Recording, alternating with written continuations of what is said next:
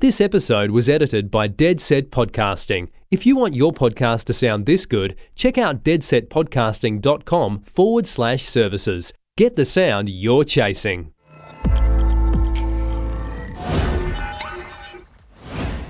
Okay, the Rode NTG-3, a shotgun mic.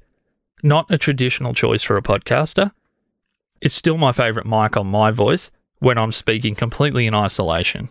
If it's just going to be me on the recording, like maybe On the Bubble podcast, for example, which is a TV podcast that I do like a hobby show, that mic works great for that.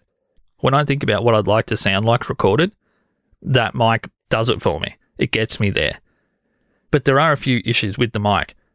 Being a super cardioid pattern, meaning it has a very tight pickup pattern in front of the microphone, basically when those patterns start to become more narrow, it does open up a window at the back of the microphone, for whatever reason, physics, that you will suffer some rear noise problems. So if you've got a highly reflective surface directly behind the mic, or a noise source, like a small fan or an air conditioner on the wall directly behind the mic, you will most likely pick up more of that sound than you're expecting to. And the other thing is, and this is something that Ray Ortega actually mentioned to me, that's Ray Ortega from the Podcasters Roundtable, shotgun mics can behave a little bit strangely in very small rooms.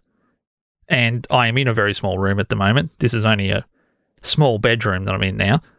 So I don't use it in here because when I tested it out, and this is the smallest room I've ever been in, podcasting-wise, it's basically just the studio and that's it.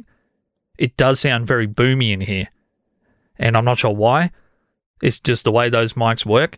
It does tend to sound muddy if it's not in exactly the right place in the room. Like I could find a spot in this room, but I had to fit 3 large couches in here.